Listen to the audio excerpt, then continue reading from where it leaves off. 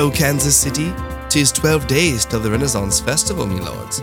So if you plan on attending for authenticity, 'tis the time to stop washing thine underwears.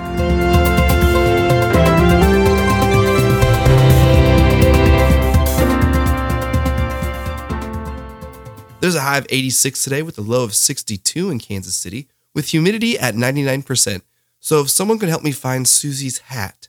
First Lady Jill Biden will return to vacationing with Joe Biden after testing negative for COVID-19. She had been isolating in South Carolina since her positive test last Monday. Jill Biden said of the break that she missed her husband, but it was nice not to have to check for dribble spots every time they went out. After being isolated in South Carolina with nothing but the internet, she said she feels better, and though she doesn't believe in QAnon, she does think there are some crazy coincidences.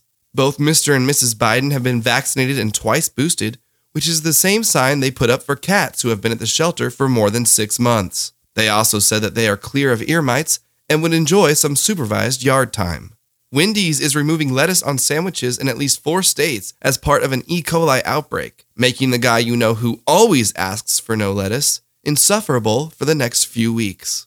Jennifer Lopez and Bennifer Lafleck tied the knot again in a much more elaborate star-studded celebration in Georgia. The couple had eloped in Vegas earlier this year, but they wanted to give family and friends a chance to celebrate and a chance for their lawyers to have to divorce them twice when the time comes. In yucky news this week, a judge on Friday reversed a ban in Utah of transgender girls who want to participate in sports. Here comes the yuck. Transgender girls will now be sent before a commission that will determine if they can play on a case-by-case basis. Here's the even grosser part. The Republicans who passed the law included the commissions as a backup plan. They knew it might lose in court, so they added the commission case-by-case thing as a backup, with fingers crossed, just in case. They said they got the idea from the Taliban in Afghanistan, who have kept girls out of school saying the uniforms were not modest enough and that they would need time to review new uniforms. Bring in the next one. Show more. Show less. Show more. Show less. Get out! No school! Good job all around, everyone. Happy 2022. We've made it to the future. Texas, the state with the most school shootings in the history of humans on the planet, has spent the summer deciding what books to ban from schools. They've been back and forth, but as of Friday, Anne Frank's The Diary of a Young Girl and books by Toni Morrison were still on the ban list. Also on the ban list is the Bible, causing Texas teachers to panic. How are we going to teach science?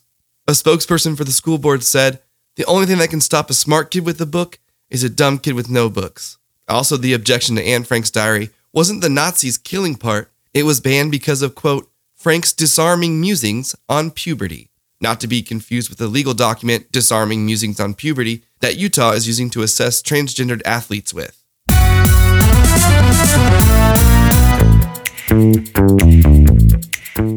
Today's sponsor is the medieval era. We can see you missed us, me lords.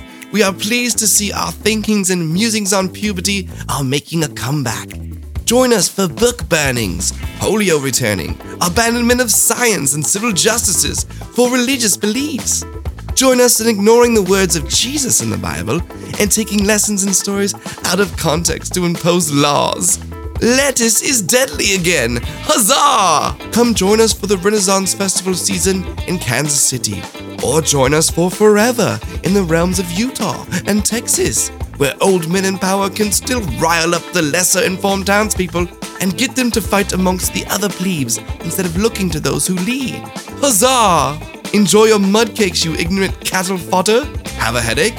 Aspirin was discovered by stem cell research. Try some tepid goat jizz. Nothing matters. You'll die at 40. Huzzah!